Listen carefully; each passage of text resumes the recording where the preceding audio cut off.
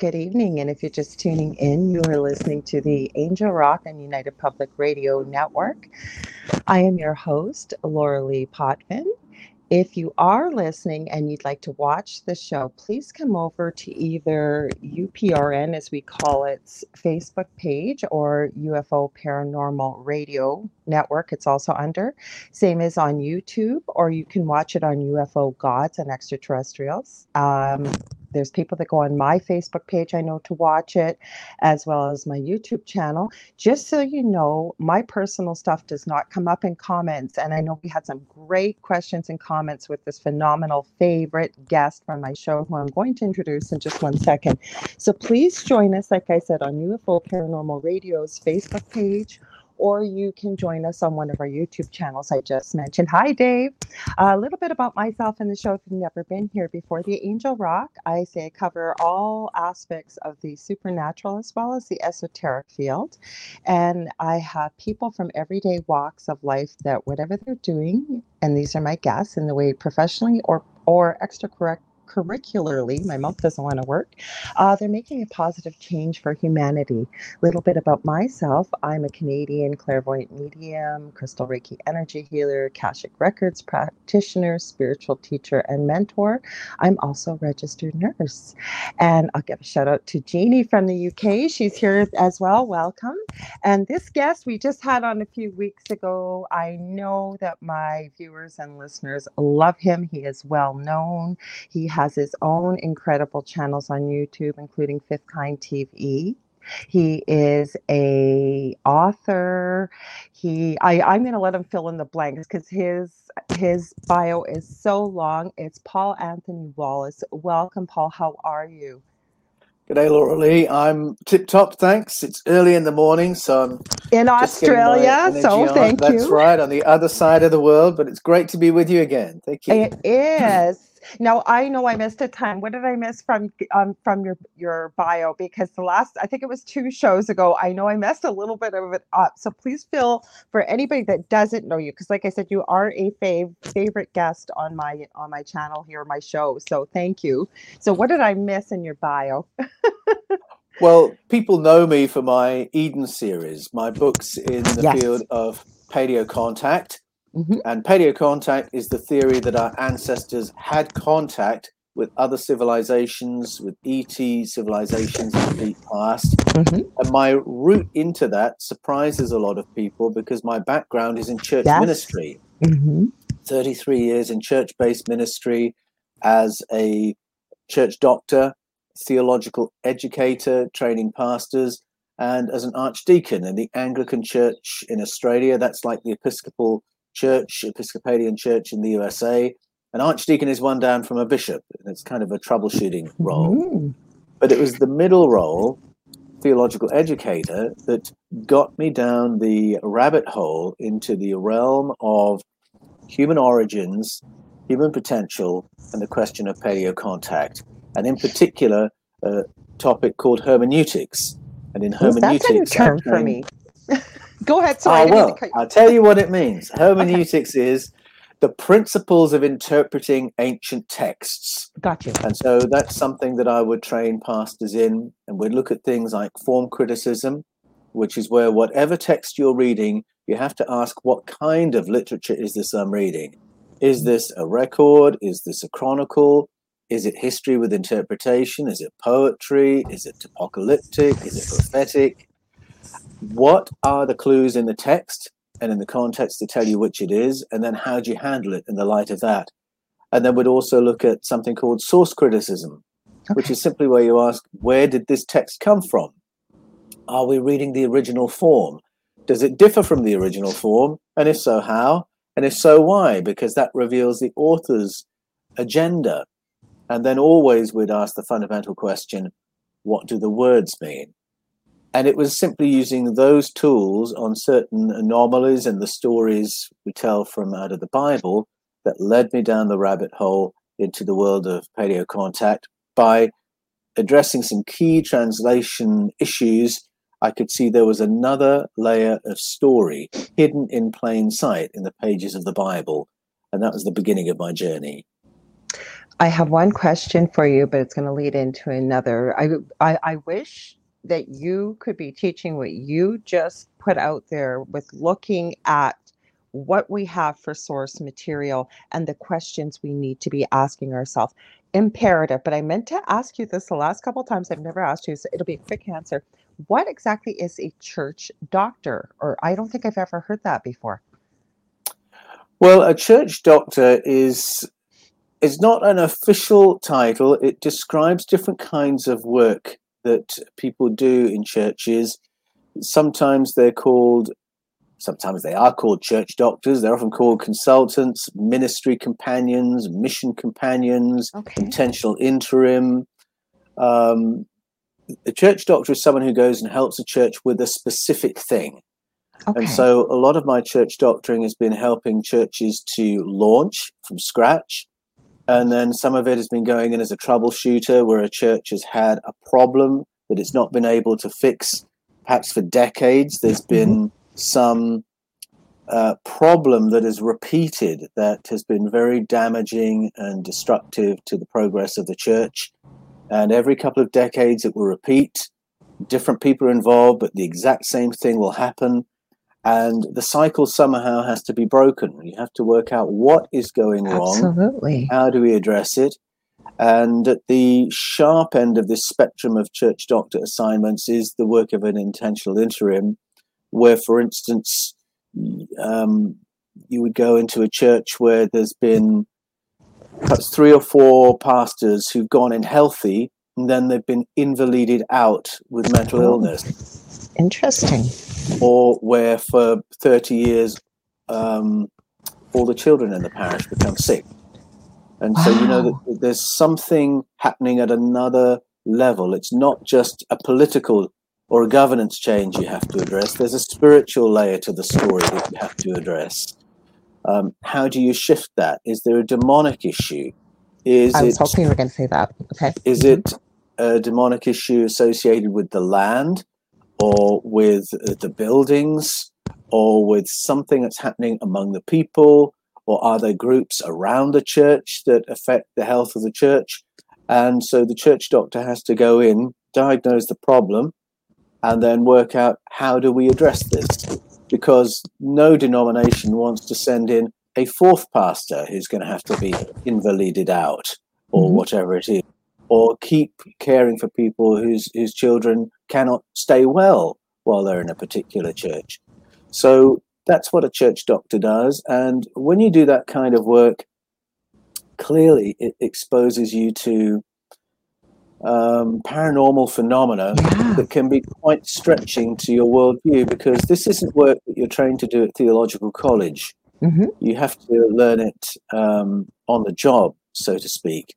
And so very often you're confronted with things that your training has given you no prep for. Wow. And then you have to go back to the texts and other people's texts and the folklore of people in the ministry and say, how do we approach this? And sometimes you just have to follow your nose and let spirit guide you, which is pretty much the only method there is when you're in that kind of territory. I'm going to have to ask you to come back to do a show about this another time, because I want to get to your book, because I've been seeing the reviews. I've been seeing all kinds of stuff, because even Jeannie Spencer went, wow, this is interesting. And every time I read your bio, I see this term and I go, oh, I forgot to ask him. I'm going to ask him on air. So thank you. That is fascinating. Fascinating. Because, you know, even as a nurse or a medical doctor, whatever it is really in life, but I find that if we're talking about these kind of things, there's book work, but really where the learning comes in is life experience. And you are right that something like this, that you haven't been necessarily, you know, this wasn't covered in the curriculum.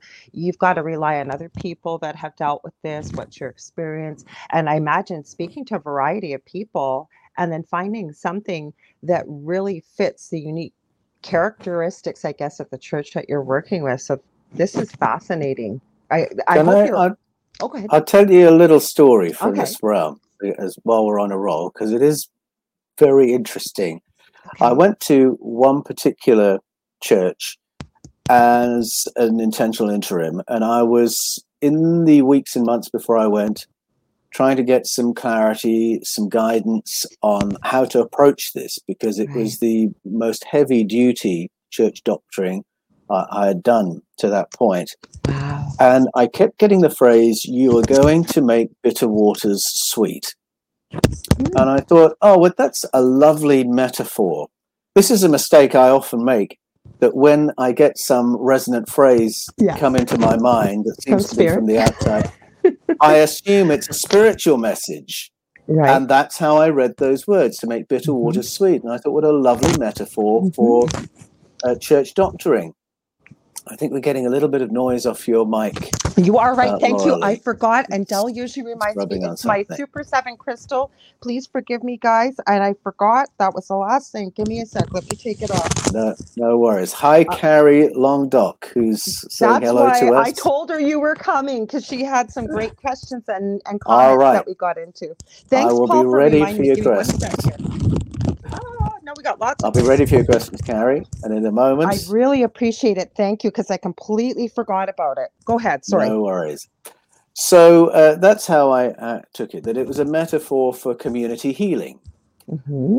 Well, I got to the parish and I was being shown around the parish, and it was full of images of water. And the person showing me around said, "Have you noticed all the banners and art here are of waterways?" And I said, "Yes, I did notice that." She said, "That's because the name of this suburb is the name of a waterway. All the streets in the suburb are named after rivers and waterways." Make bitter water sweet is in the back of my mind. I'm thinking, oh, is this something, this is more physical, this is more practical than I thought it was. And as I got to know the history and began to hear some of the untold stories and hear some of the taboo facts about the place, I began to think the healing of the waters is something physical. It's not a metaphor at all. And I thought, well, how do I do that? I've never done that before. And who do I talk to about that? Yeah. So I was weighing up who on earth I could say this to, who wouldn't think I was absolutely crazy. So I told a young friend of mine who had been involved in some acts of spiritual cleansing that were done through the campus of the church right at the beginning of my time there. And I knew he had an amazing sensitivity because, without going into detail, his contribution on those 2 days of spiritual cleansing, I knew related to actual objective things. He had no idea, but I could see he was absolutely on the money with the things he was picking up. So I thought, oh, well, I'll ask my young friend, we'll call him Jim. So I went, and he was a young guy. He was a graduate student. And so I just tried to say it idly in the conversation. I'm thinking of doing some prayer walking, I called it, around the waterways in the suburb. Oh, he said, and he suddenly sat up and he got out his tablet and he said, if you want to do that, you'll need to go here, here, here, and here. He brought up a map of the suburb. These are the 3 points where water enters the suburb. This is the 1 point where it exits. If we go to those 4 points, we'll have the whole suburb covered. And I thought, oh my goodness, I asked the right person. I had no idea. He said, I've been praying over this for some weeks. I had no idea. It was just a hunch that he was the guy I should talk to. The hunch proved correct.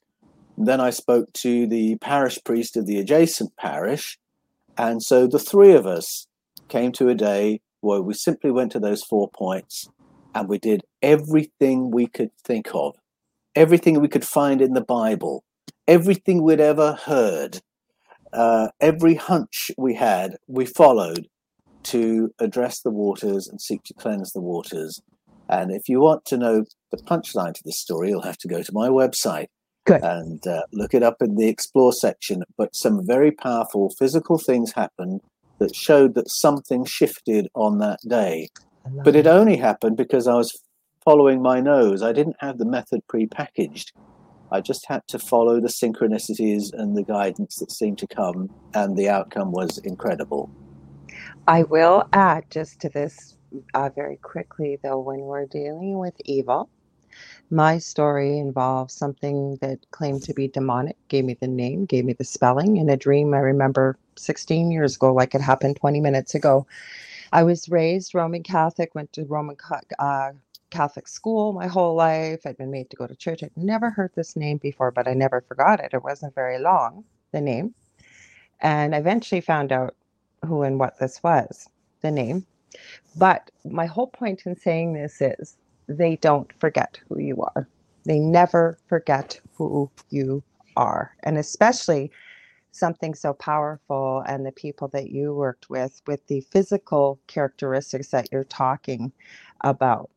Now, speaking of intuition, not that I was very excited always about you coming on here. You know that. I'm getting goosebumps saying this to you. This is my sign for truth from spirit. And it may not come up tonight, but I'm going to put it out there. And anybody in the chat that wants to add their input. I work with two beautiful ladies with spirit. We connect, we get little messages, kind of like what's going on with the world. Is there anything that we could be helping with or interpreting it, what have you? And one of the ladies wrote something today. She left a voice message. We have a 3-person chat.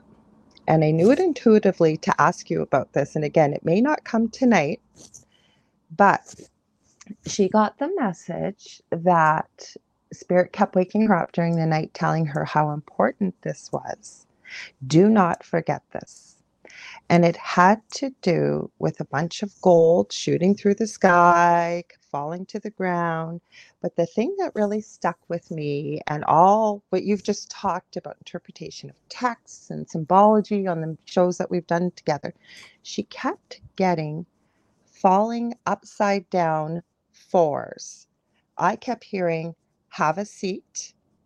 And I forget, I'd have to look at my notes, the other thing, but have a seat. And I didn't take, oh, we're here. It's time. We are here. And I was going to ask if you had ever heard, I tried doing some research and I couldn't find anything. Have you ever seen a symbol like that before, ever before? And I'm not meaning to put you on the spot, or if you've ever heard of anything like this before, because apparently this is imminent. It didn't feel ominous. It felt positive.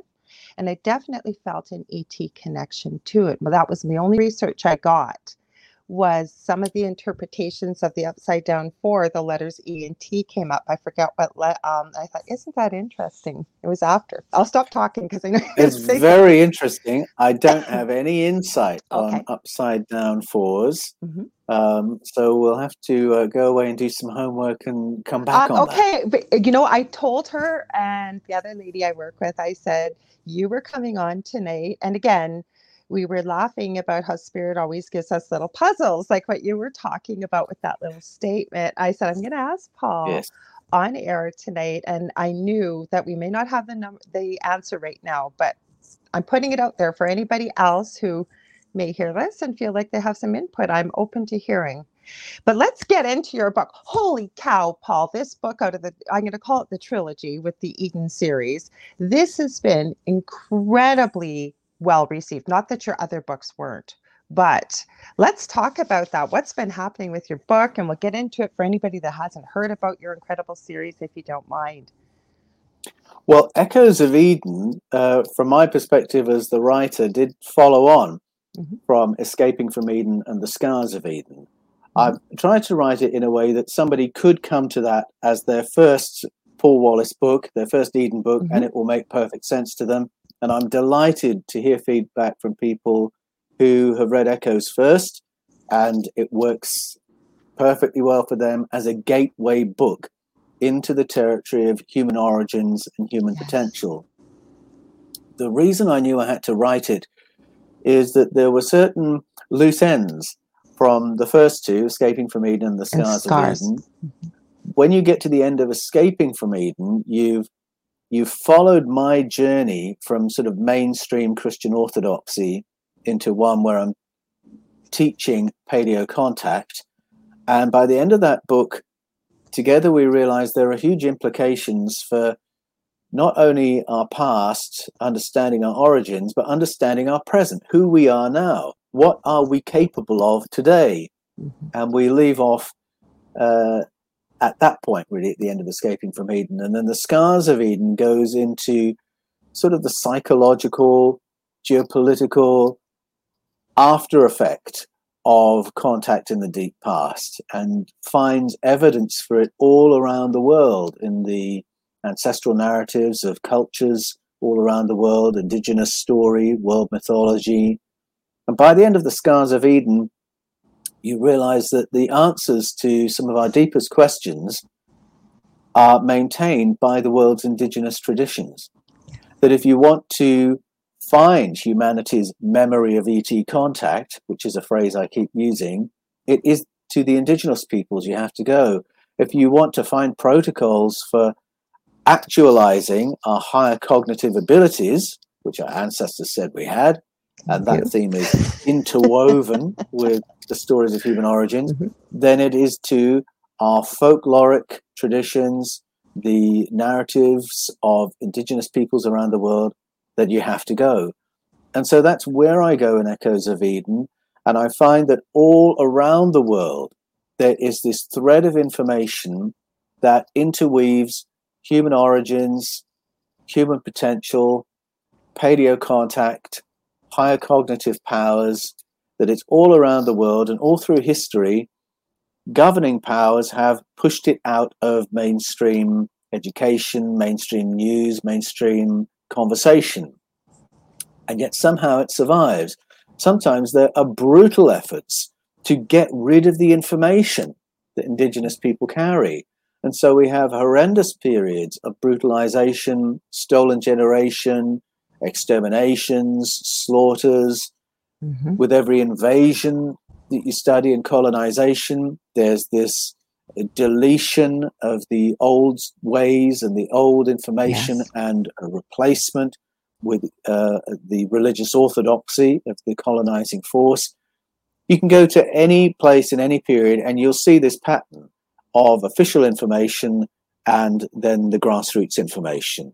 And it's here in the grassroots information that the insights into human origins and human potential reside.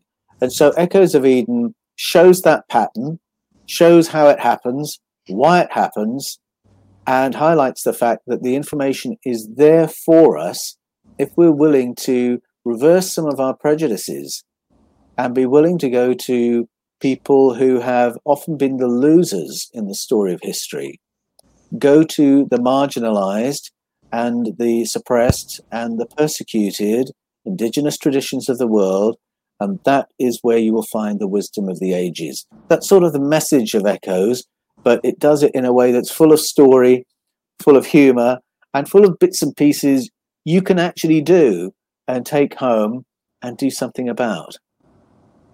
I love it. I'm going to comment here and then comment on what you said, because Dave Petrella said it may have about the 4. I'm going to back up a little bit, to do with Jesus, Jupiter. Jupiter's symbol is a 4.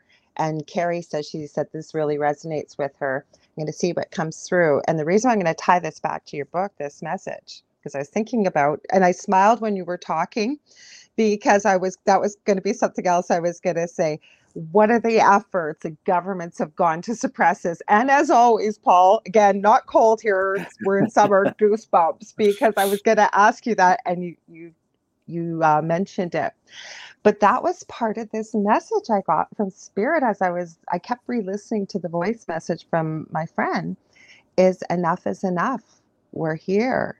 But I got the feeling from seeing, or as I get visions, I'll hear, that right now they're moving closer to the physicality, if you will, of Earth. Yes. I know that they're here already, but enough is enough. Like, they're here, like this has to stop. Now, people listening, I'm not saying that ETs are coming here to save anybody. I think that this whole thing, and it's my personal opinion, yes, we are in the apocalypse. Apocalypse means to reveal which was once hidden.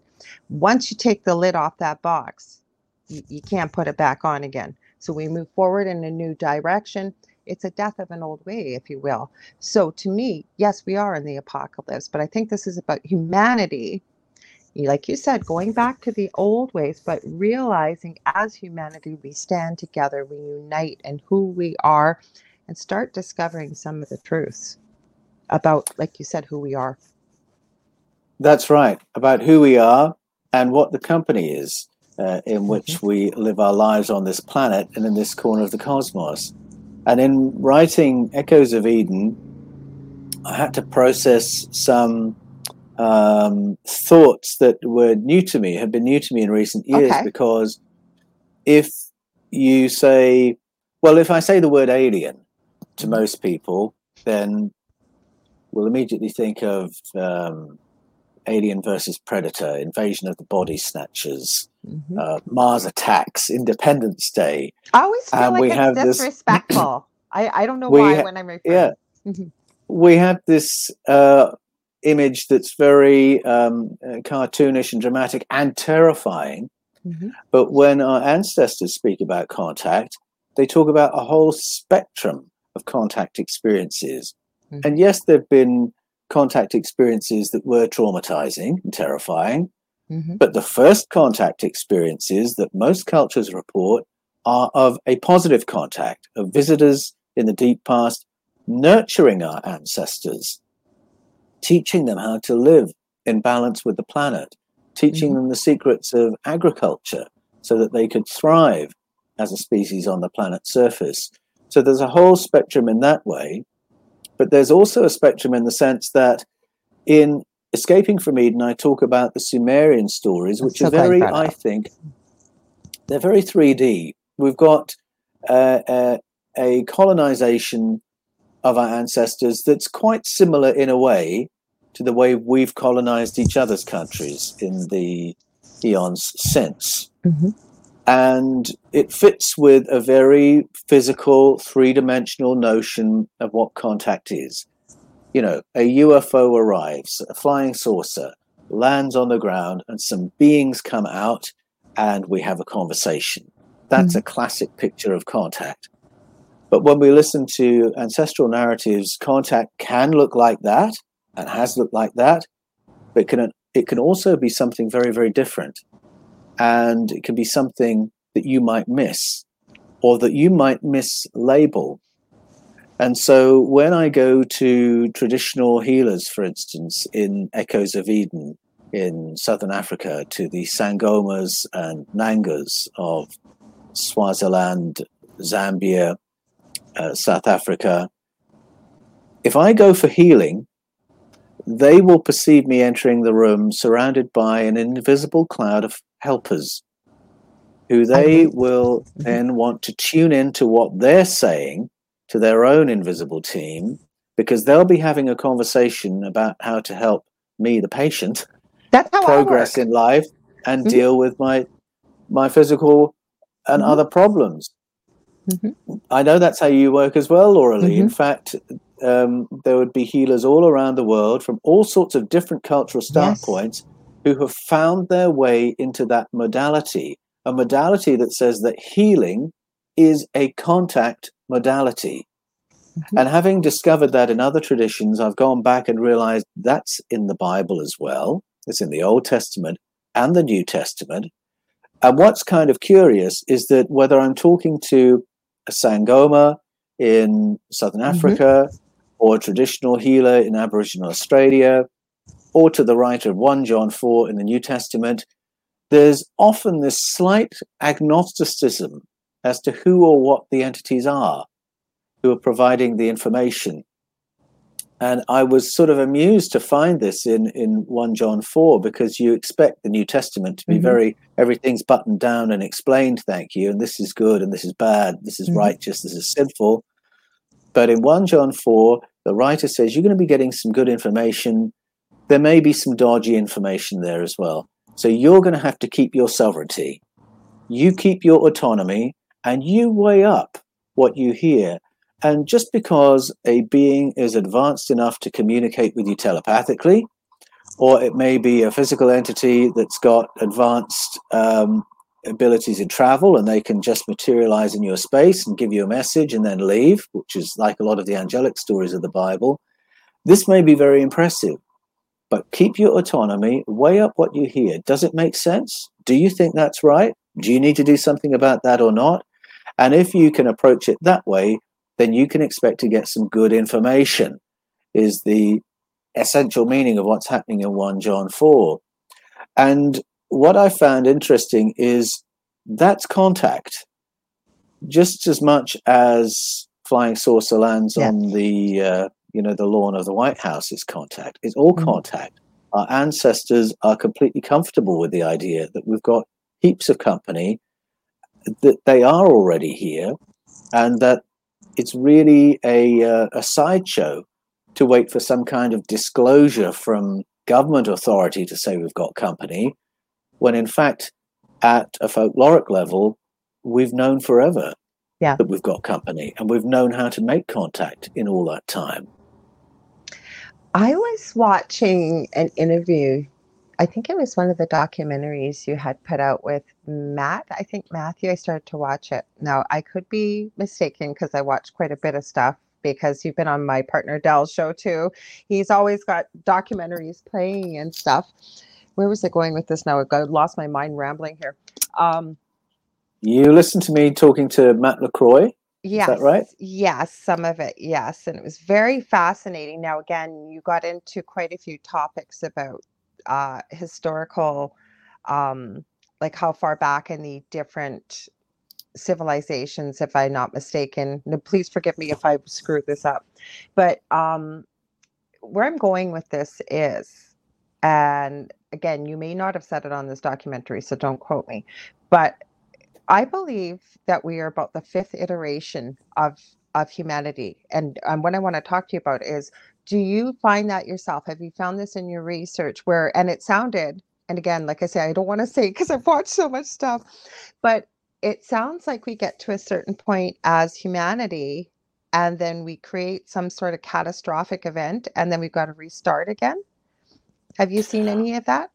Yes, certainly.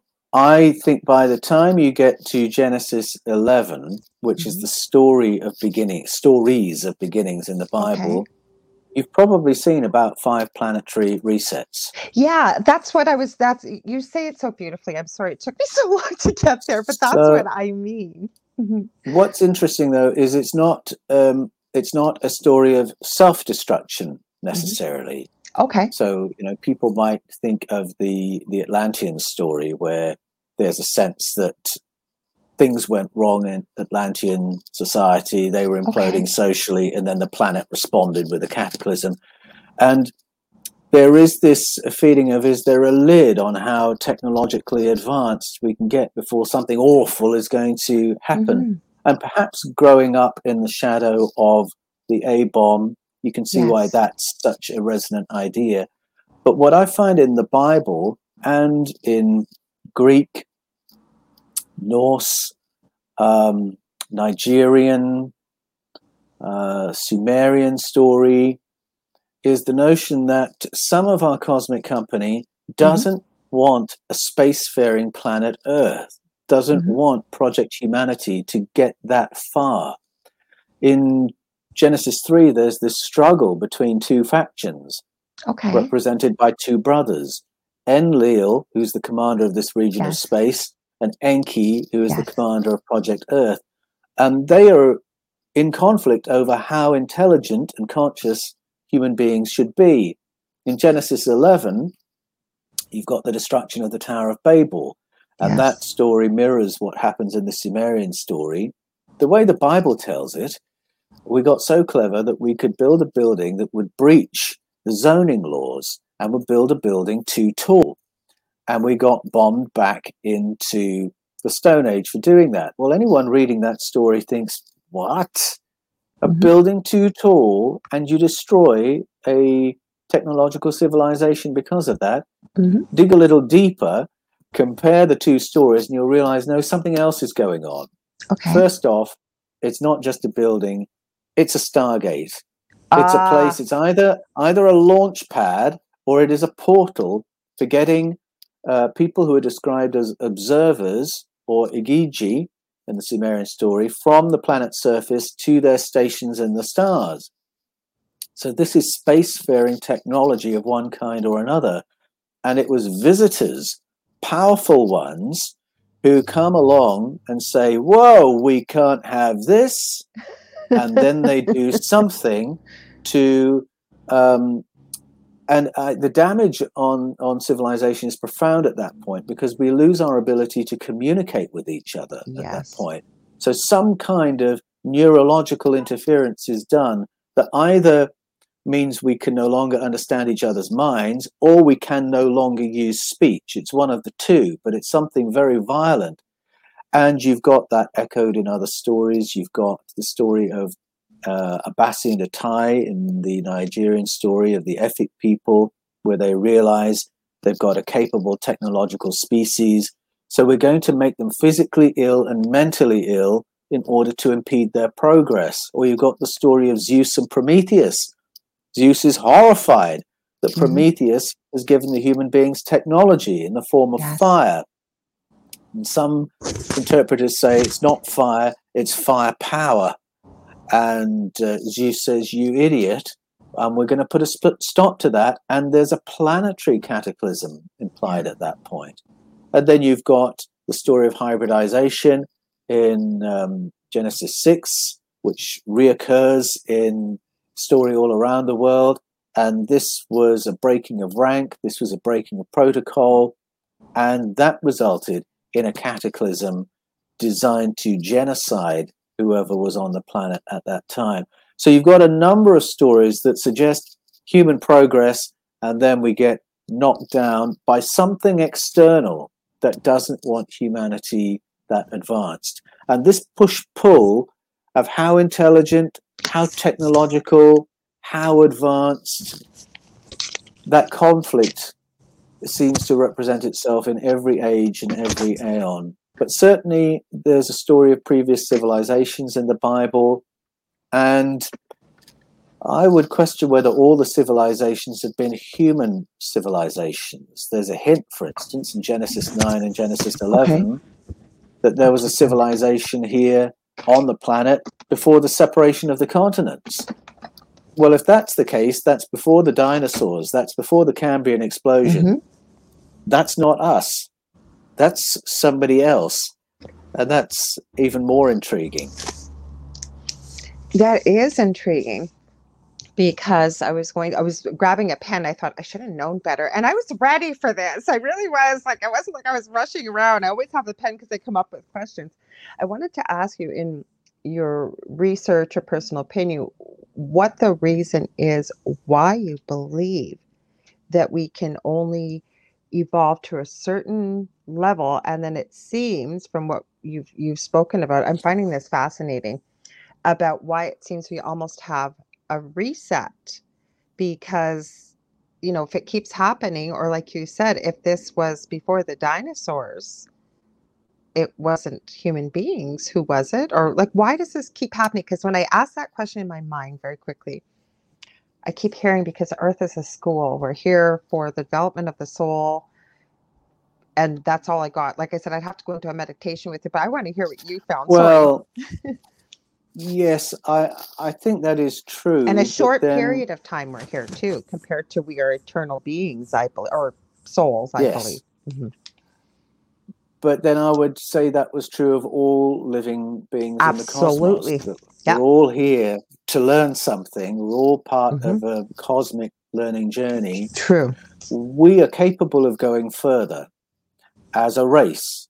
Absolutely. And I think the agreement among ancestral narratives is amazing on this. The idea that we all have latent abilities in our brains that we can access, so that we can be more conscious, we can be more intelligent. So it's not like there's a built-in lid to keep humanity down. And that's why I stressed, I find a lot of stories of external interventions to slow the progress of Project Humanity. And that has to do with the non-human layer to the story. That has to do with what the ancients called the Sky Council, where there are obviously some body of arrangements and agreements among factions who have different views about how far they think humanity should go. That story of Genesis 3 repeats through the ages, where we've got factions wanting to assist us and support our progress, and other factions saying, no, we don't need them any smarter. We don't need them to know any more than they do. And I think that push-pull is even represented in something as prosaic as the congressional hearings or the Senate briefings, where within the Pentagon, there are people who want more disclosure and others who want less. It's all just an aspect of this covert layer of governance that decides how much is going to be allowed and encouraged on the planet's surface. But I think we have allies in the Sky Council, and I think we have company in the cosmos that is very comfortable with the idea of supporting our progress as a species, supporting our ascension, our becoming more intelligent and more conscious. And so that gives me a certain optimism for us. That's where I was going with that message that we started talking with the show with, that my friend had shared with me. That's what I felt like. It was like, I'm laughing and I'm smiling as you're saying this stuff, because I have an interview I did with a Canadian lawyer, believe it or not, never planned to get into spirituality or anything, claims he met his spirit guide on the street. And I tried heck to post that interview last week. I couldn't. Everything I tried. So it's coming up next week. Finally, his name is Garnet Schilhauser. I've been talking about this interview on my shows.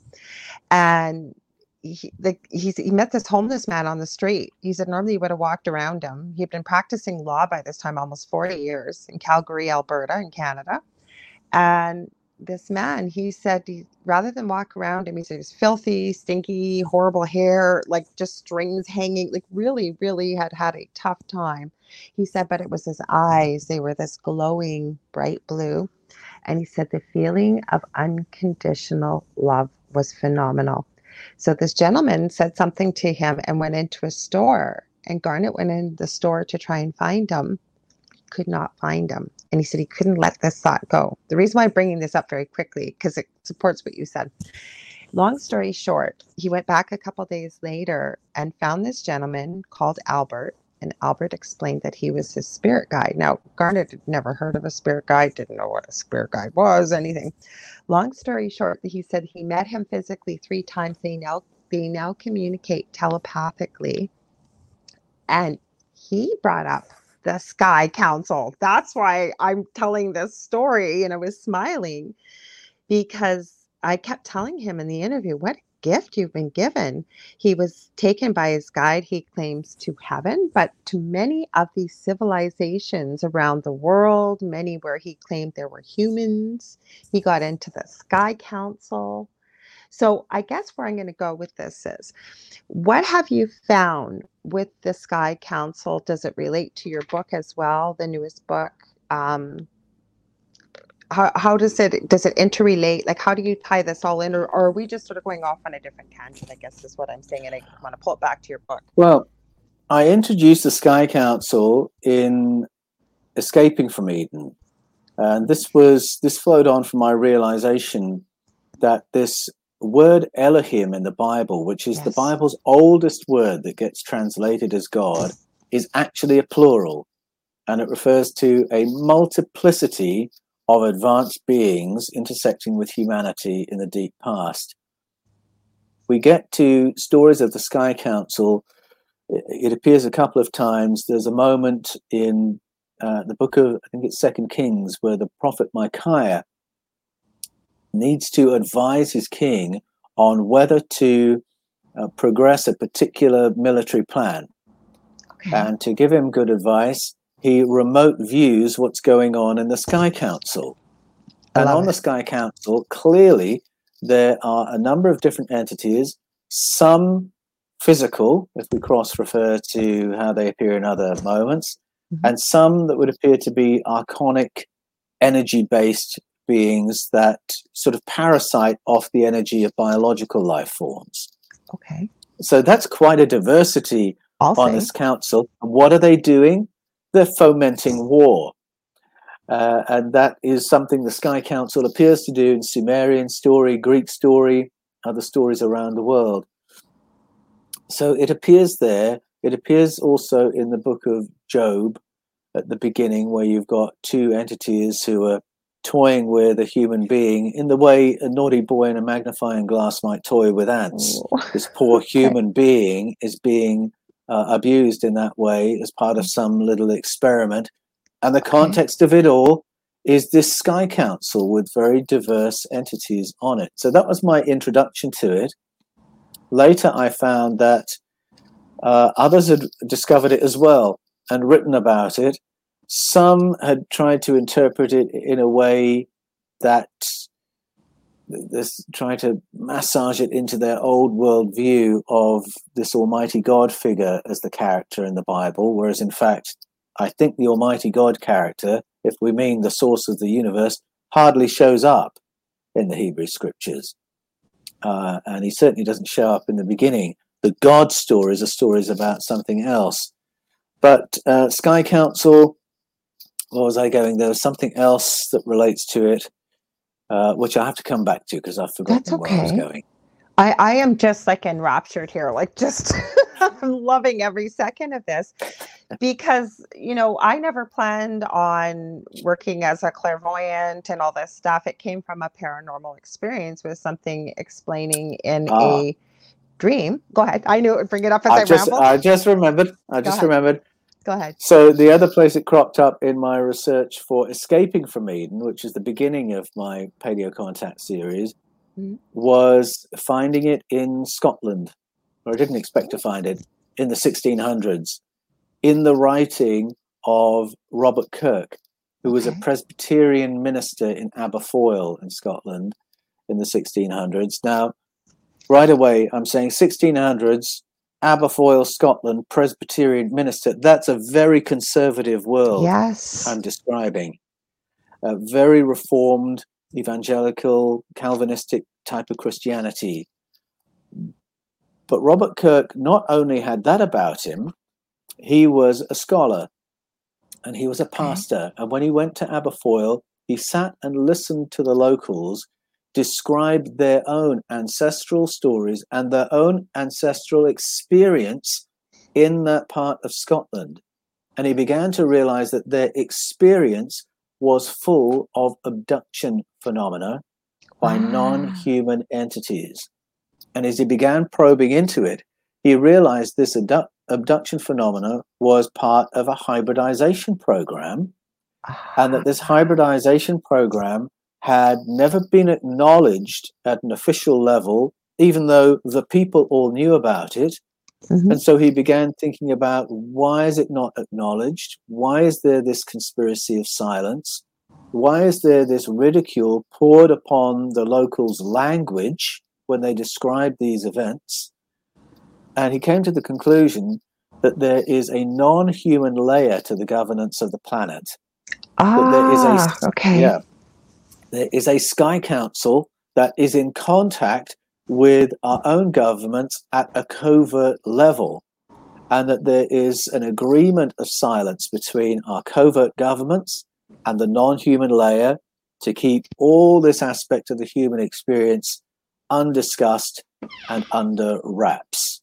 And he published that in a book called The Secret Commonwealth. And I think he absolutely nailed it. I think what he's saying is absolutely true. He discovered it in Scotland, but the fact is he could have gone into Ireland, Wales, Africa, the Caribbean, Greece, Europe, all around the world, the Philippines. These same narratives exist. And the details that correlate from culture to culture, they're the things that really catch your attention and make you realize that something objective has been remembered by cultures around the planet. And it relates to not only there being a Sky Council, but there being a Sky Council that is in contact with us at a covert government level, which is exactly what Hayam Ashed said 2 Christmases ago. Hayam Ashed was the Brigadier General who for 27 years was the Chief of Space Security for Israel. And he stepped forward and briefed the press 2 years ago saying exactly the same thing that Robert Kirk had said. Robert Kirk had learned it by listening to the people of Aberfoyle in Scotland. Hayam Ashed had learned it from 27 years in space security. So many questions. Like I've been writing. My mind is just like blown here because not everything that you've said is a surprise, but it's like, you go back that far. What like I could certainly say today's governments maintaining the secrecy in exchange for technological advances or what have you. But how do you assure it over all these, it's almost eons, it sounds like, of you know, keeping this under wraps? And what would be the only thing I could think why they don't want, from our conversation right now, humanity to discover our real potential and origins, is because all control would be lost. If we were able to access what we are capable of doing, part of my message also to people always when I'm working with them, teaching, what have you, is that once humanity discovers this, I would think that the shackles and chains would be removed. But I'm going to add one more thing to that, Paul, is what do you think, though, is keeping the shackles on our potential? What do you think that is, besides belief from childhood, what we're told, what have you? There has, because we've talked about this before. If somebody has had, say, been in a coma or had a severe head injury, and they wake up and all of a sudden they can speak a language you never spoke, or they're a prodigy, if you will, at the piano because they didn't even have any interest. Sorry, I know you've got a great answer there. I'm going to stop right there. Well, if you go to the Mayan story from out of the Popol Vuh, it says that what keeps a lid on us is something in the environment, something that's been released into the environment. So the Popol Vuh tells the story of a vapor that, when sprayed over human populations, dumbs us down and limits our perceptual field to what's immediately around us and what our 5 physical senses can pick up. But prior to that spray, that vapor, the Popol Vuh says our sight was not limited in the way it is. So if you just pause and think, well, how is our sight limited? It's limited by surfaces. We can't see through, into, or behind things. It's limited by distance. We can't see beyond the horizon. We can't see into deep space. It's limited by time. We can only see the present. We can't see the past. We can't see the future. It's limited by frequency. We can only see this spectrum of radio waves. A dog can see this. A cat can see this. So if we took all those limits off, all of a sudden, you can see radio communications. All of a sudden, you've got remote viewing. You've got future viewing. You've got X-ray vision. Yes. And so the idea is that, absent of these toxins in the environment, these higher abilities will start firing off with far greater ease. It's there in the story the Efik people tell of Nigeria, in which these advanced beings, Abasi and Atai, find an advanced human species developed beyond their expectations on planet Earth. How do we dial them down? They release devices into the environment that will make us sick, emotionally, physically, psychologically. And there's that same motif. We retain the same potential, but there's something in the environment to damage our overall health, to dial us down. And there is a positive take home from that as well, that if you want to be maximally conscious and intelligent, make maximum progress in your life, then make sure your environment is as clean as it can be, that your water is clean, that your food is clean, that you don't live in a soup of electricity and internet, this, that, and the other. There's only a limited extent to which we can turn that down these days, but we can do things to ensure that we're grounded, earthed, and in as healthy an environment as possible, that we are as much in balance with nature as we can be, because that is the environment in which we thrive as human beings. That would seem to be the take home. That makes a lot of sense. Mind you, I'm thinking over the centuries what they could have sprayed. We do a whole show on what they spray now in the soup that we're living in. I always found it very funny. There was, about 2 years ago or 3 years ago, there was this documentary that came out called Earthing. It was like this phenomenal discovery for healing. And it's like, oh my goodness, this has been around for centuries, eons. That is not new. No, The not at problem all. was, the problem was we needed that movie because it was news to a lot of us. It was. It If was. we had listened to our grandparents or Mm-hmm. to our indigenous neighbors, we would have known straight away about earthing, that it's Mm-hmm. healthy to sleep on the ground, that it's healthy Very. to walk barefoot. If you go and visit a traditional healer, one of the first things they're likely to advise you is to take your shoes off. Mm-hmm. You're not going to get recalibrated in a healthy way unless you are connected with the soil of the planet. And Mm-hmm. so it is very, very old knowledge. But the reason that movie had to be made I is agree. a lot of us just didn't know that. No, didn't know it. And it's the way spirits always showed me as human beings while we're here is we are meant to be in balance. That means energetically, spiritually. I mean, it could go on, but they always, and this is actually big news to people that I work with. And I'm glad because we work with the people we're meant to work with. I understand that. But I always say, I get a lot of people coming to me that are so stressed. I'm stressed. I'm stressed at work. I'm Yes. stressed. And so when you teach them how to ground, and then you talk about connecting to source, to spirit, whatever their belief is, the universe. And I try to explain it. The video that I shared this video with many people, these two videos on my channel. And I say, I'm not trying to promote my channel, but it takes longer to explain than it does because so many people believe that meditation, you have to be sitting up on the top of some mountain and sitting in the lotus position for hours and hours on end. Don't get me wrong, it's an incredible experience, but it's not necessary. But I believe that we're meant to run energy, if you will, through our entire bodies. I think that's why, the Chinese talk about whether it's qi or qi or acupuncture works or things like this.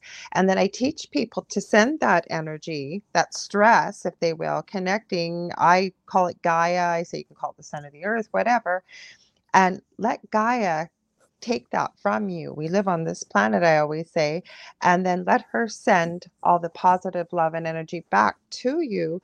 And then she will take what you sent and alchemize it. And what I usually use, I don't get that complicated, but the relationship of plants and trees with us, right?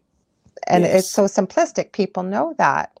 Now, did you find any of that with your book at all, or anything to support that? Because I know you mentioned, and you're not going to give away your secrets. And guys, you need to go out and buy this book. I started reading it. I haven't had the time. I had gotten quite sick there for a couple months, but it got me on the first page. It just pulls you right in. So I don't want to give away your secrets, but you said there are some things in the book that will help people to take the lid off of these gifts that we believe still exist.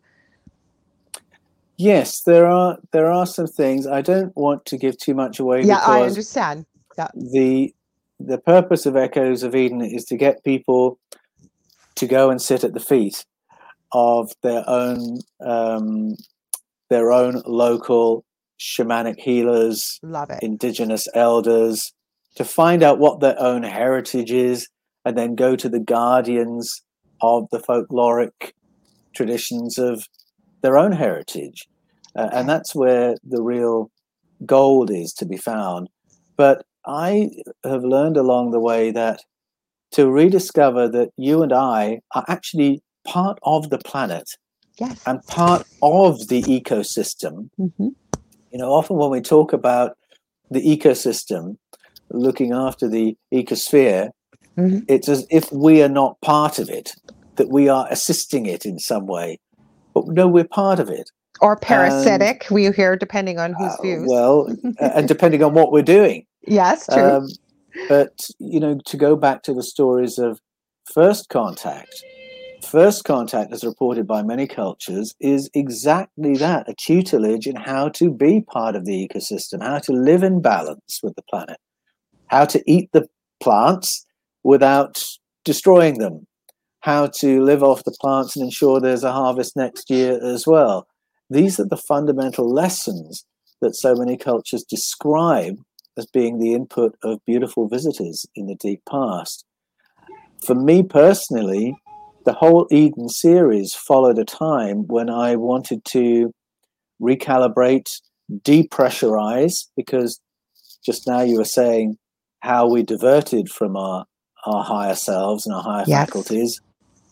And it's by being kept overscheduled and overstressed. Yes. And so I'd done a bit of that in my own career and came to a point where I had the opportunity to dial it down, focus on my health, do some deep breathing, some controlled conscious breathing, get some sun on my skin instead of sitting in an office all day, walk barefoot in the forest instead of in an insulated office or house.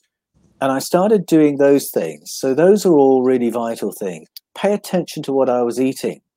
So clean environment, clean water, clean food, deep breathing, sunshine, earthing. I started doing all those things that sort of reconnected me with the ecosphere. And what followed from that was a period of healing and rapid learning and a firing off of remote viewing experiences. And as that was happening, I had to stop and think, what does this mean? Why is this happening? Is the one a result of the other? And it was only a long time after that I realized that my ability to do the research I did and deprogram and recalibrate in the way I did so swiftly was absolutely connected with that approach to health and groundedness and connection with the natural environment. So I would encourage anyone to do all those things. I started sleeping on an earthing mat because sleeping on the ground is a little bit less practical where we were living. Yes. I would probably be in hospital with exposure if I tried that the other way. But an earthing mat does it for me. And so I'd recommend all those particular things.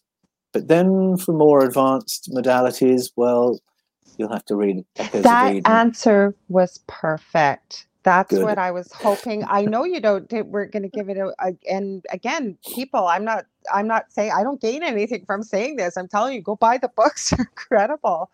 But I want to thank you. You answered it beautifully because it gives people an overview. And I think some of the most pertinent things that you said there were connecting with the indigenous people of where you live, but also with your own roots. It's powerful. It's even things that I'll talk about when I'm teaching. And I really regret this with my own mother's mother. And I talked to her about this. She lived into her 90s. And every Christmas, she came from England. She didn't have an English accent, but she used to make this plum pudding with a brandy sauce and what have you. And I kept saying, we called her Nanny. That I don't know why we called her that, but we did. And I said, I'd love to sit down with you and write down these recipes because one day you will be gone and they'll be gone without you. That happened. But I think from a young age understood, I always liked elderly people. To this day, I do. They have so much to teach us as I'm getting older myself. But, yes. The stories and the history. But like my grandmother taught me, which is a dying art, depending on where you live, how to can, how to preserve, how to make yes, jam, of course. how to make jelly, how to make bread. But what I'm saying is, I think that what you said was so powerful, including Paul. And I think with those of us that do teaching is you said yourself, you shared your personal experience that even though we talk the talk, we have to walk the walk. And you said it so beautifully there with what you did. So thank you for the way that you answered it. I really appreciate it. I resonate with what you say about your grandmother. And yes, Nanny is a traditional name for a grandmother in England. So I had a Nana and I had a Granny. Okay. So Nana was my dad's mum, Granny was my mum's mum. And Granny was the one in particular who knew how to pickle things, how to jar things, how to turn things into preserves. And I've talked in a few of my videos about my grandma and my gramp, who they lived in a run of houses with strip gardens behind them. And they all shared the things they grew and produced. Yes, we do too. And that's how they got through the very tough years of the Depression, because they knew how to produce their own food. And it's not just a matter of surviving and having food to eat when you don't have a lot of money, but they had the folkloric knowledge of, if you've been stung by a bee, this is what you do. If you just burnt yourself, this is what you do. And they would have all the natural treatments available. And being born when I was always very skeptical of all the things they could offer. And now I wish I'd been taking notes, just like you were saying, Lorilei, because there was the indigenous knowledge.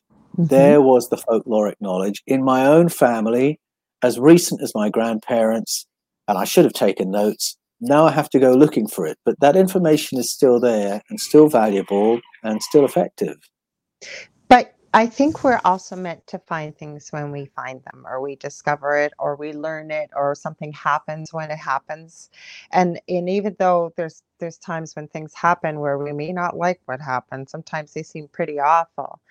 But I always say that if we can look back with perspective, even sometimes a couple of years later, and we look back, I always find it usually makes way for something either new or something that, it moves something out of the way to make room for something else that was needed to come in. Now, people talk about that being the universe, the whole bit. But is there something more to that in your studies and your research? Is this a gift that we have to manifest from, ET, or how does that work? What's your thoughts? Well, it probably relates to what we were talking about before, with each one of us having an invisible team of helpers, where we will get nudged towards the information we need when we need it. But I think that certainly growing up in Britain and then living in Canada and then living in Australia, I've lived largely detached from information that would have benefited me to have known all my life. And there's been such a concerted effort to distance my generation, for instance, from the inherited knowledge of my grandparents. I think we're around the same age. Knowledge. So I'm sorry, I didn't mean to cut you off. I was going to say, I think we're about the same age, and I have to agree with you. Sorry, continue. Yeah. I was listening. So I think, plan A is that our indigenous peoples are not murdered, slaughtered, and marginalized and ridiculed, and we have this information with which to live life. Plan B is that our teams will nudge us back into a place where we can get hold of that information in the moments when we need it. And I think a lot of people would put their hand up and say, I think I'm on plan B, because I'm very aware of moments where synchronicities have happened, where I have been nudged, where I have met the person who gave me the information I needed. And so it's not that all hope is lost, but it would be very much better if we listen with respect to our elders and to indigenous elders from the get-go, because we would all benefit from it. And that's really my purpose with Echoes of Eden, to get people to have an appetite for that and see the value of that. Well, I have to agree with you. And then Jeannie asked you a quick question. All I was going to share is when I was working, before I hurt my back, I was asked to set up a diploma course at our local college here for registered nurses, and they're called registered nursing assistants at that time. And it was how to navigate the community, because you work on yourself by yourself. You can't call somebody in, like in a hospital, and say, what do you think? Do we need to call the doctor? You've got to have a knowledge base. I have to say, because where I live has such a rich Ojibwe culture. I'm smack dab right in the middle of Canada, 35 minutes away from the Minnesota border. So I contacted our reserve. It's only 10 minutes away by car. And I said, would you have somebody that possibly with shamanic, abilities, or, what have you, an elder that would be willing to come and speak? I have to tell you, I had that gentleman back 3 times. Every one of those nurses was rapt, sitting at the edge of their seat. And what was so imperative, okay, we deal with many Indigenous people that were ill because they're not maintaining their ways of life and the diet and what have you, the health issues, seeing the same things over and over, like you mentioned at the church, but with human beings. And when he got into that and how the history had been lost, he got into how they raised their children versus us, why within their culture, where I am, I can't speak for every culture, he said, we won't look into your eyes when we speak to you. So many things that as people that have not been raised in that culture would take another way. It was so eye-opening. I remember he even shared, and even before I got into this work, I've always maintained this was years ago. He brought a ancient secret painkiller type of medication, like a liniment you would rub on the skin. He talked about traditional things that were important about the earth, what have you. Just incredible. I've always had such a respect, and I've never forgotten that gentleman, his name or anything. Like I said, my students kept asking me to have him back. And I'm so grateful for what he shared, because we were better able to take care of Indigenous people because of the knowledge he shared with us, the energetic exchange. He never accepted money for this liniment. It helped many people. Like my mother had fibromyalgia, and he gave me a bottle, and not expecting anything in return, but explaining about how equal energy exchange, if you will. The whole reason I share this is that's just my little piece right there that I'm sharing. So what you're sharing with in your books, I really hope that people can understand how important this is. Would you agree? I know you're going to agree, but if you can add anything to that, Paul. I think you've said it beautifully, really. I mean, there's a reason this information survives. And I am really awestruck by what I've discovered in writing Echoes of Eden. The effort to marginalize and destroy Indigenous information has been immense.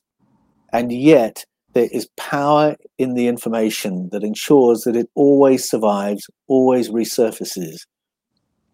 And I'm coming to use the phrase, the wisdom of the ages, because there really is such a massive overlap of the information and the modalities and protocols curated by different cultures around the world.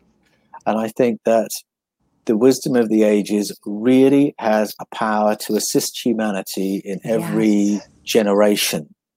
And there is some other dimension to the story that means the information will never go away, will never ultimately be destroyed despite every effort.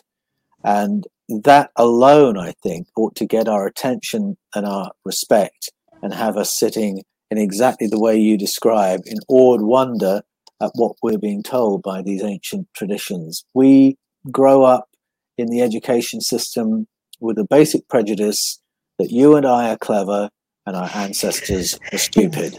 Yes. And we just have to flip that and suspend all our disbelief, let go of all our prejudices about who is to be taken seriously and who isn't, and listen and learn. I have to agree with you. And if we could just see that we wouldn't be here without our ancestors. And again, I don't know why maybe it was the time for me to learn it, but being quite young when I learned this, but there was so much to be taken from people that have lived with experience, with the centuries before us, the what they share with us. And what is really fascinating to me, and then I'm going to show these two questions quick. Maybe I'll say it, is that there's so many similarities around the world. Now, if there wasn't some truth to that, and how would it exist for all this time to this day that we're having this conversation, and with the amount of research you've done to be able to see, the similarities, there has to be some kind of truth to it. Assuming that they didn't have the technology that we have today, right? Well, that's right. And then some people groups who deliberately walked away from technology. And I think that's part of the Aboriginal story in Australia, for instance.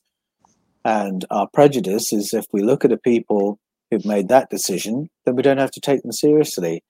But I love your story of the spirit guide who was the street guide, because, our upbringing would say, well, what could I possibly learn from somebody whose life has gone so horribly wrong that they're now a bum. They're a street person. What And can that I was learn his from them? thought. That was his thought. Actually, there's quite a lot. And they don't have to be your spirit guide for you to learn from them. You might learn a lot about how the world works by talking to the next street person you come across without them being your spirit guide. But I love how that story completely reverses, your assumptions, your presuppositions, and gets you to look and listen and realize that every living thing around us, I shouldn't even limit it that way. Everything around us is an avatar of the cosmos, is an avatar of cosmic intelligence, is an avatar of cosmic consciousness, there to experience us and there for us to experience the cosmos. And there can be a learning in all kinds of interactions where we might not expect a learning to happen. So I'm writing a question down for you, but I want to get to Jeannie. She's in the UK. First of all, she said, I'm going to buy Paul's book. I've highlighted that. And then she put, thank you, Jeannie. She said, where did you grow up in the UK, Paul? Because she's over in the UK right now. And she likes the way you explain things. She said, very simplistic, meaning I understand what she's saying. Very easy to understand. Oh, good. Well, thank you. That's always my goal. I grew up in Buckinghamshire, and I started off in a place called Presswood near Great Missenden, Buckinghamshire. We lived in Chalfont St Peter for a while, lived in Amersham for a while, if you know that part of the world. And that was a lovely place to grow up because it was the place where the commuter belt met farming.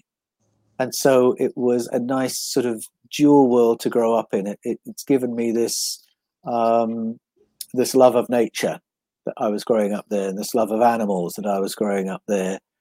And I'll mention it also because of my school. So I'd never mentioned my school before, but I'll give a shout out to Dr. Challoner's school in Amersham. And I'm grateful for that school because somehow or other, all those I'm still in touch with the school, we all speak in a certain way. And it's when you try and think about what you're going to say before you say it. And I don't know how that was inculcated into us, but it was. And I think it's probably stood me in good stead as a writer. So those are my roots. Buckinghamshire is where my roots are. But I lived for a while in the city of Bath, which I absolutely love.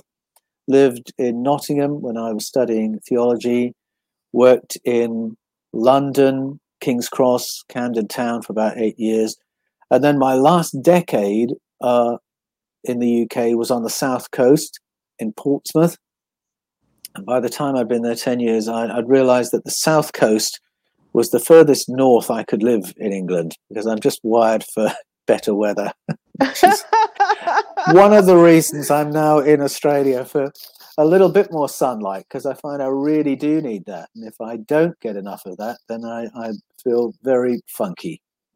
I hear you. She says I highlighted, she said, yes, my first manager was from Amersham. Amersham, yeah. Oh, sorry. I'm in Essex, she said, but from East London. Oh, wonderful. Well, g'day. And it's so interesting where people grow up. In Australia, I'm surrounded by a range of accents. The general accent of Australia varies very little around the country. So when you come across someone with an accent, it can stand out. And I'm always amazed by how from time to time, I'll be in some shop or some environment and I'll hear an Amersham accent. And I'll recognize it straight away. Well, it's funny about accents, though, too, because, for example, and I'm living where I've always lived. I have no problem with travel. I'd love to travel. I have no problem even with moving if the opportunity arose. But, for example, people from the area, and this is with no disrespect for anybody listening, in Southern Ontario, for example, I can tell when they're from Southern Ontario. I can tell just by certain words that they say, just probably like you say. Well, there is a very distinguishable difference with people with accents from the UK or from England even. When people say where they're from. So Canada too, though. I mean, some people like Newfoundland, I have no clue what they're saying, so I don't know how anybody else would. I missed out Canada in my story because my mum and dad moved to Canada I and remember you lived said there that. Yeah. with my brother for 10 years. So that's been part of my story as well, commuting between the UK and Montreal. Oh, wow. Wow. I've been to Montreal.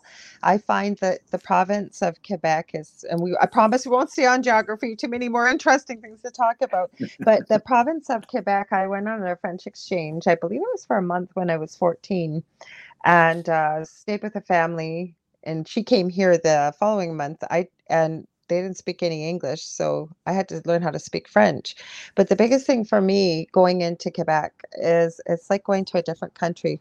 I feel really, really is. I don't know for yourself, maybe visiting Yeah, around it does Canada, but feel that way. And mhm. it's so historic. Yes, Um, it very. is it is an old place in Hmm. North America, and the built environment tells you that straight away. But yeah, I think you feel it in the energy of the place as well. Yes, where I live actually has quite a bit of history, including connected to the Hudson's Bay Company, the Voyageurs, and all that, because where I live is on Lake Superior. Right, I always say that it almost looks like a wolf head to me, Lake Superior, the Great Lake without the ears. So we live kind of on the shores of where maybe the two eyes would be on a side profile. That's the Hmm. way I describe it. But we had quite a bit of history with that, as well as many landmarks, as most people do. With there's quite a bit of legend and lore, for example. And very quickly, we have a mountain about 5 minutes away from here called the Sleeping Giant, and it's called the Legend of Nanabishu or Gichigumi. And it's interconnected with the Little Niagara of the North, or Kakabeka Falls, on the other side of the city. Now, the reason I share this very quickly is there is a silver mine located in the water next to this mountainous structure. It indeed looks like a giant laying down. And as the legend goes, as we're talking about stories and history, that anybody that tries to access that silver mine will perish. And nobody has been able to access that silver mine. They have indeed perished. It is one of the world's, as I believe, largest silver mines. Now, again, is there truth to it? Is there something else that's been woven into this story? It's centuries old. I don't know. Just interesting. Is there some ET involvement? I don't know. We have a very active city paranormally as well as UFO and stuff. I don't know. Hard to say, right? Intriguing. It is intriguing. No, getting back to your book. Sorry, I didn't mean to get off here because I'm just like sitting on. I can listen to you for hours, Paul. Every time I talk to you, we learn something new, and it stays with me. And I Oh, told you that. wonderful. No, especially when we talked, and this was a couple shows ago about human potential and about the gifts, unlocking those with somebody, say, and I just mentioned it earlier, maybe waking up from a coma or stuff. And the point that stuck with me is you said, is it still there? Like we were talking about human, 1.0, if we're going with this theory, which I do believe that we had some ET involvement. But if we weren't with human 1.0, and I won't say it as eloquently as you did, maybe human 1.0 wasn't obliging to be serving an extraterrestrial race. So they reformatted the human, but these little secrets are still within our brain. That has sat with me for months because I think there's some truth to that. I really do. Yes, well, it's in a number of culture stories, so that makes me listen up and Excuse take me. it seriously. Hmm. And also the fact that those same cultures do have mystical and shamanic protocols designed to activate our Hmm. higher faculties. All that goes together. And you mentioned just now that the idea that we have higher abilities latent in our brains is not absent from the world of serious peer-reviewed science. Hmm. As soon as you start studying the phenomenon you referred to, acquired savant syndrome, you'll learn that peer-reviewed neuroscientists around the world are asking these questions. How Hmm. come higher faculties are in our brains in the off position? that they can Yes. be knocked on by accident? And can we access them without a brain injury? And I think our ancestral narratives say, yes, we absolutely can. No, we didn't get into this the last time, and you've brought it up. And this is something that I have found absolutely fascinating. Remote viewing. You've talked about it in your books a bit, I believe, because some of the questions. Can we talk a little bit about how does that come into play? What did you find out? What did you share? Well, remote viewing is one of those things that I think a lot of people, if they're in an amenable social environment, will admit they've had a glimpse of. Yes, They've I had a have. glimpse where they knew or they could see something that was happening in another place, and they're not quite sure how they knew it or how they saw it. It was just a little flash. I think it's quite common. And when I was doing my sunning and earthing and deep breathing, I was Yes. finding I was getting more of these remote viewing experiences, and I just wasn't sure why it was happening. It didn't fit into my paradigm for ministry. It wasn't information the Almighty was giving me so I could go and minister to a person. It was just happening randomly. That I'd be on the phone and I would know what the person looked like at the other end of the Yes. phone, and then it would be confirmed. Or Hmm. someone would talk to me about another Hmm. person and I'd know what they looked like and how Hmm. tall they were and how they walked. I didn't need to know. It wasn't relevant in any way. And then a couple of weeks later, I see the person in real life and recognize them from what I've seen in my mind's eye. Hmm. So I've had a few experiences like that of my own. And then a couple of years ago, I was doing an experiment with, in the book, I call him Carl, and he was 6 years old, and we're doing blindfold training. Now, we were doing it because I'd seen it in a movie where Hmm. people could read blindfolded. And I wanted to know, how real is that? Is that really possible? And if so, how does that work? So I was in a room with Carl, 6-year-old, blindfolded. The beginning of the experiment, all he could see was total darkness. And then after a little while, he could call the color of cards being held in front of his face. And then after a while, he could call the color of cards being held behind his head. And then the order of cards when they were stacked behind his head. And so as this progressed, this experiment, I was just running out of explanations for how this could possibly work. And then from out of the blue, the trainer, his name is Bodan, said, "Carl, what am I holding under my desk?" And Carl said, "Oh, I see two rounds of black wire and glass, and then I can see two lengths of black wire." And Bodan says, "Yes, Carl, you got it. Black wire frame spectacles." Now, those specs were under the desk of a trainer. It was off camera. He was in a different continent to us. So all my explanations of color receptors on the face, that doesn't work. That's remote viewing.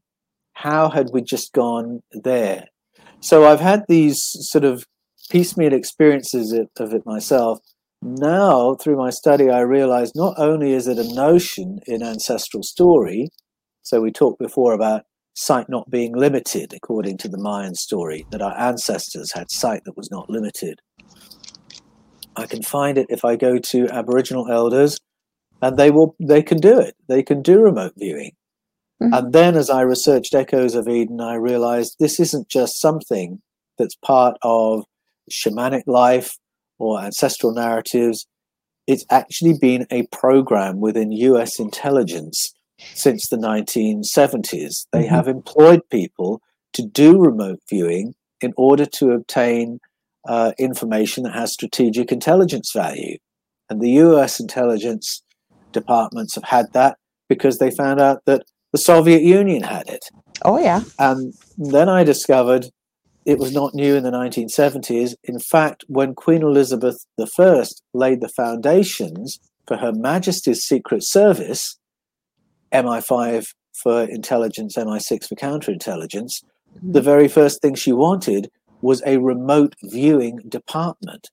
because her own scholarship had led her to believe that was entirely possible and would be the most economic way of knowing what her enemies and allies were thinking and planning. Mm-hmm. And so I go into the story of that in Echoes of Eden, how that department was staffed, what they did to achieve remote viewing, and then look at the parallels between that experience and the 20th to 21st century experience of it in US and Russian intelligence. And I give some case studies of interesting moments when it's worked in phenomenal detail in ways that are totally inexplicable by the conventions of Newtonian physics. And once you've seen it done, once you've experienced it, once you know it's something our governments invest millions of dollars into, it takes you to some really fundamental questions of what is space? What is consciousness? If remote viewing is possible, then space and consciousness are not what we usually think they are. There's something else going on, and it takes you down another rabbit hole. I love it because I agree with you with remote viewing, and people, you can do this. Now, I've had arguments, love him dearly. Joe Montaldo, who owns our network here, and he's got his own great shows, got UFO Undercover and Gray Zone Uncensored with Michelle DeRoche.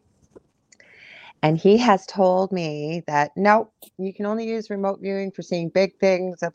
Well, I have trained, there's a Dr. Chuck Kennedy. He has a team, and he works together. I think they have a 93% accuracy rate. It's been measured. But what they do is they work on cold cases, finding missing and lost children as well as people. And I took the first part of his course. So anybody can do this. There's another one, Lori, I always get her last name. She trains with Lynn Buchanan, who is part of the U.S., you know who he is, by for listeners. Yes. U.S. military remote viewing, which they claim is now defunct. My thoughts are, no way, not something that valuable. No. They're not going to get. No, exactly. Why would they discontinue something that was giving them information with strategic intelligence value? I agree with you, Lorilei. I just think they subcontract it these days. Well, there's a movie out there, The Men Who Stare at Goats. It was based on the remote viewing team and Lynn Buchanan. You can find videos for those listening on YouTube, him talking. He still teaches with Lori.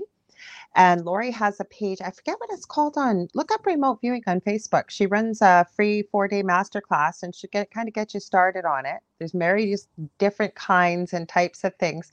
But my whole point is, you can be taught. Like, I've run out of time, but there's been times when I've tried it, and he gives you a meditation. I'm talking about Dr. Chuck Kennedy, how he taught me, and I liked it because eventually, as you practice and work with this, he's taught people how to go and remote view and check if there's a body found, about, is their heart still beating? Are they alive?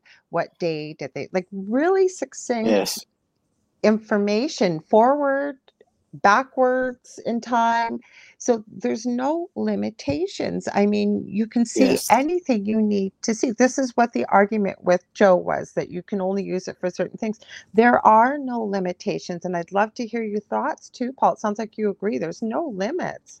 Well, I do agree with that. And I think it relates to that question of what is consciousness? And, another topic that raises the question of what is consciousness is when you study out-of-body experiences or near-death experiences, people who've had those experiences report that once you're out of the body, time doesn't mean anything. Doesn't exist. No.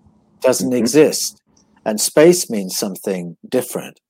And if that's the case, then to bring it back to remote viewing, you realize all the conventional limitations of Newtonian physics, forget those if we're talking about remote viewing.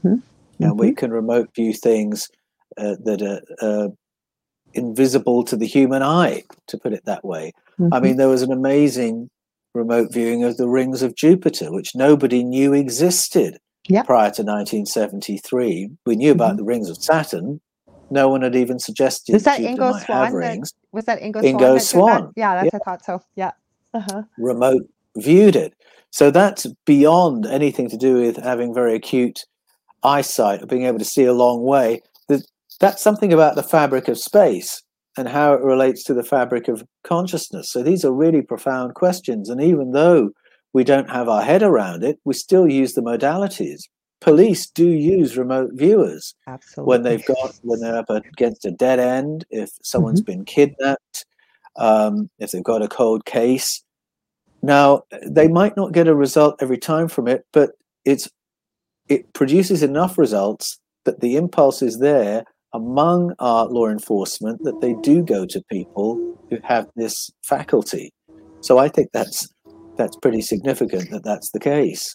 I've had a fascinating story shared personally with me, and I've asked them if they'd be willing to share it either with Dr. Chuck Kennedy or somebody that would help utilize this information. And I've respected that they didn't want to. I'll change a few details. It would never identify anybody what I'm about to share here. But this person, and I've seen other intuitive abilities on them, so I know this, they were not telling me the truth. They are seeing through the eyes of somebody that is murdering people, young children, and they know the area. Yes. They know where it is. They can see before it's going to happen, what's going to happen. So, again, it draws a very fine line about who you share that with and where you go with it, because how do you know these things? How do you see these things? Because unless you're dealing, say, like you said, with a police force that understands about, because it's the future that they're seeing, and they're feeling what this person is feeling and why they're doing it. They know what the person looks like, but where do you share these details? Actually, I know two people, not such a graphic story as what I shared, but same thing, can pick up a picture, and they're over in Italy, and there was a kitten that was lost we were looking for, of a friend. They were able to pinpoint the streets using Google Maps. I mean, I live in a city of 100,000 people. They've never been to Canada. They were able to do it. How do they do this, right? Mm-hmm. Yeah, that's amazing. There's a really amusing moment in the history of the remote viewing work of US intelligence. There was a new chief of staff who came in. He was a little bit skeptical about it. Yeah. And so he knew they were paying remote viewers to do this stuff. And he wanted to have some kind of a control group to get a sense of how effective these other people were.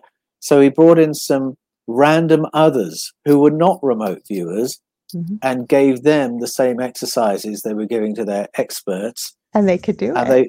They could do it. They could do it. And so one of these random others who'd been brought in became part of the program that way, because she was every bit as good as the ones they were already paying. And I love that, because that does seem to suggest we all have this. We do. We all have this ability. It's a matter of learning to recognize it and learning to nurture it, learning to give attention to it. This child was exceptional. I wanted to ask you this. Did you say Carl as a 6-year-old? What was your deductions as to why was he naturally very intuitive? Was he gifted? Because yes, I agree, but with that level of accuracy, space and time makes no difference. We're looking into quantum physics. It's proving that. Same as when I do a reading with someone halfway across the world, where you'll get people in my city saying, well, don't you have an office? Can't I come in? I don't need an office to work with you. I don't. But my point is, and I hope that didn't sound egotistical for people listening, I didn't mean it that way. But there is no, we're talking about this, there is no space and time when we're dealing with this kind of stuff. So back to Carl. What were your thoughts? Why did he have such a level of accuracy?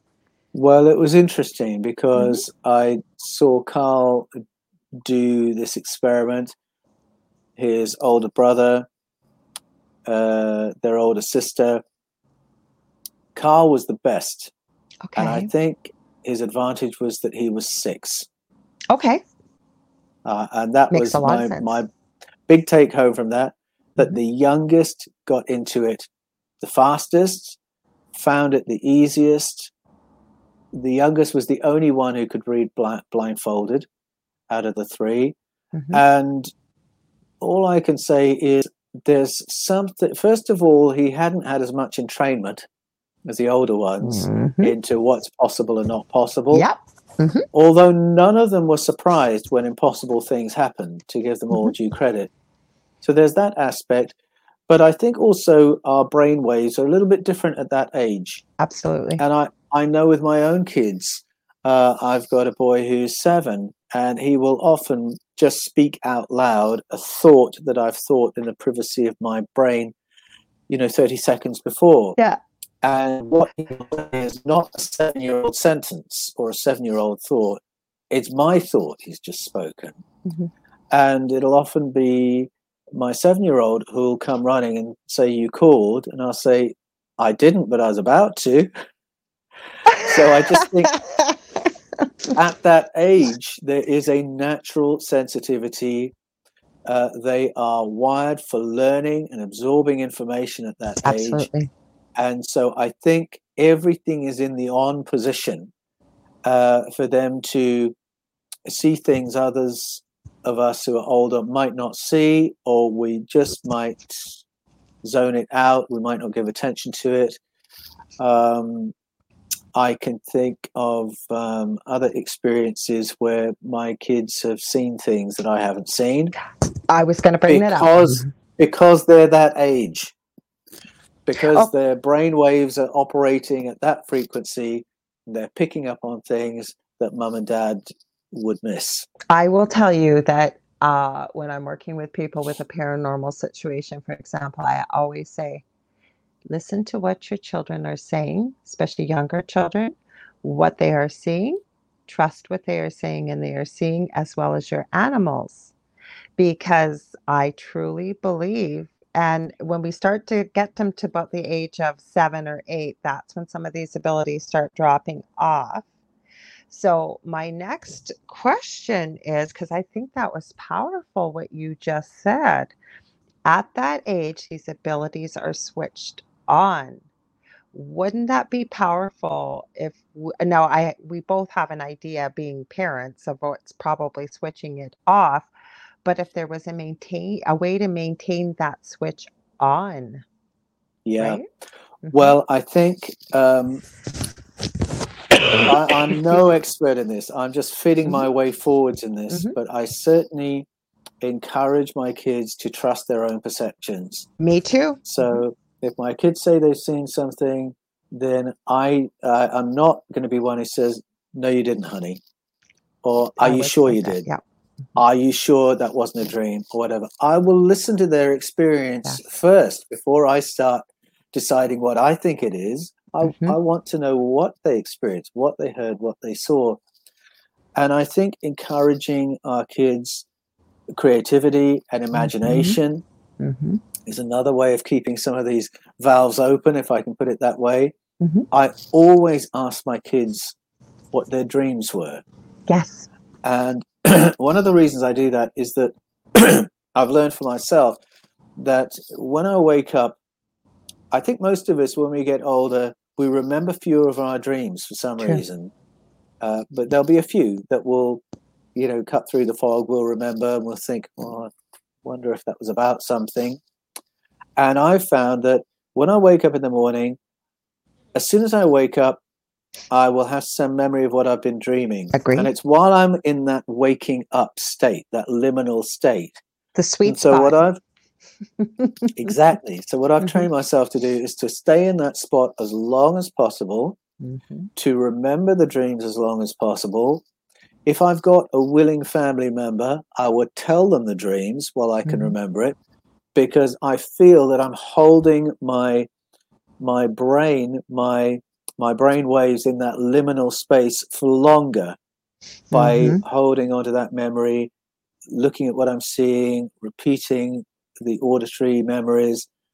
And so I encourage my kids to do exactly the same thing, because I think if you can do that, you can practice holding yourself in that liminal state, and you recognize what it feels like when you're in that liminal state.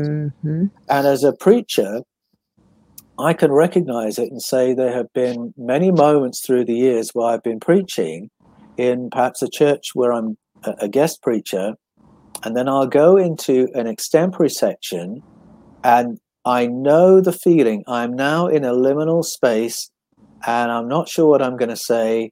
And I know that at the end of the sermon, there'll be a line of people saying, "How did you know that about us?" Because I just recognize the feeling when I'm in that zone. And it's the same feeling as when I'm holding on to my dreams. And so that's a very long-winded way of saying I always ask my kids to tell me what their dreams are, because I think it helps to keep those connectors present. I have to say, Paul, being the mother of older kids, my eldest is going to be 27 and my youngest has severe autism, but he's 24. He's very much, with no disrespect, like that precocious age of a 5 to 7-year-old. But I want to tell you that, and again, I can't speak for the world, but I can tell you what you are doing will serve your children for the rest of their lives, because my kids, even though I wasn't in tune with my abilities when they were little, I always would pick up on stuff and things that I probably shouldn't have known. But my whole point is, I can remember the day my eldest was born, and I do believe we communicated telepathically. It's the first time I've ever put this out on the show. To this day, my son, excuse me, he's part of the LGBTQ community. Not that it matters in any way, but he's not overly effeminate, but he'll play up this voice with me because we are so in sync. Now, I know that comes from parents to children, but he'll say, "Woman, get out of my head," because we will finish each other's sentences and what have you. And this one too, not so much, but there's a lot that's implied because he's my youngest is limited with verbal and auditory communication. But my whole point of this is my two boys, I did the same thing. Also, is they made it very clear, both of them, they could communicate with animals. To this day, Yes. they can communicate. Yeah. They're teaching me how to do it. Yes. So you are doing a wonderful thing. Well, my daughter is like that. And just to pick up on the telepathy point, when you have a baby, your first go-to for language is telepathy. Yes. Because you don't have the verbal. You are trying to learn all the body language of your baby. But you and baby are both willing each other to understand each other. Baby wants you to know what baby needs. And so it's our first go-to. You mentioned talking with animals. My daughter Evie's like that. And another thing I do is to try and encourage their imagination. And there is a crossover between imagination and receptivity to information that's coming from the wider field. They go hand in hand, I believe, though. They absolutely do. So I think if you don't know how to connect with the field, then just encourage your and others' imagination. And I was one evening, I went upstairs to check on the kids before going to bed, make sure they were asleep. And my girl Evie was 10 at the time. She wasn't asleep. So I went in to kiss her goodnight and tuck her in. And she said, I don't know if I shared this story with you before. She said, I was just thinking that there could be, I don't know if she said ETs, but that's what she meant, beings from somewhere else in the cosmos, hovering over our part of Canberra. And I imagined that they were laughing at us because we live on the surface instead of underground. Wow. And they were laughing at us because everything we use is stuck to the ground because we haven't worked out how to master gravity. Wow. And I thought, oh, crumbs. That's quite an advanced thought for a 10-year-old. Powerful. She said she imagined it. And I said, yeah, I can imagine that too, Evie. And then I said, and that could actually be happening, couldn't it? And she said, yes, I thought that too. And I thought, oh, I'm so glad I said that, because what she was telling me was she believed that was happening right now, but she didn't want to say it straight out. Yes. She said, I can imagine. I said, I can imagine it too, and that could be real. And then she said, yes, I think so too. And so that made me realize that imagination and perception of things beyond our immediate realm, they do go hand in hand. And if we want our children to maintain their higher faculties as they grow up, then encourage their imagination, encourage them to speak it, encourage them not to expect that we will put what they said in some tiny box that makes it irrelevant. You handled that beautifully, and I love that story. We are out of time, Paul. I hope you will come back. Like I said, there was people talking about what we first talked about. I could talk to you for hours. I'm so grateful you were here. Where can people find you, your books, your channels, everything like that?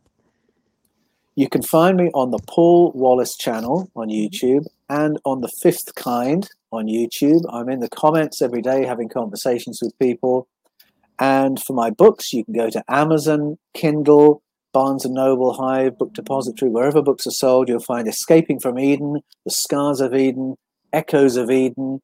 And if you want to get into conversation with me, you can come to my website, which is paulanthonywallis.com, Anthony with an H, Wallis, W-A-L-L-I-S, paulanthonywallis.com, where I do coaching and get into conversation with you there. I am so grateful. I hope you will come back every time. Like I said, I'd love to. I love our conversations. So do I. My audience loves the conversation. I know I got to go to my Facebook page. Everywhere else, there's going to be a ton of questions and comments, and I love it. If you guys want to find me, you can find me on facebook.com/The Angel Rock. I've got 2 groups on Facebook. I'm on all social media profiles, YouTube channel. But the 2 groups are Paranormal University for all things paranormal, Angel Rocker Tribe for more of some of the esoteric things we talked about tonight, but they kind of intermingle. Jeannie says, fantastic, Paul. I want to let you guys know next week, I will be here. I'm hoping to interact with you, but the interview I referenced that I've been trying to upload, I've got it uploaded, is exactly what I talked about with Garnet Scholhauser. He wasn't able to make the show live, but we pre-recorded it, and it's going to be some stimulating, interesting conversation. We talk about what we believe happens when you die and all kinds of things. So I hope you'll join us. So be back next week, same time, same space. Paul, I can't thank you enough. I love talking to you.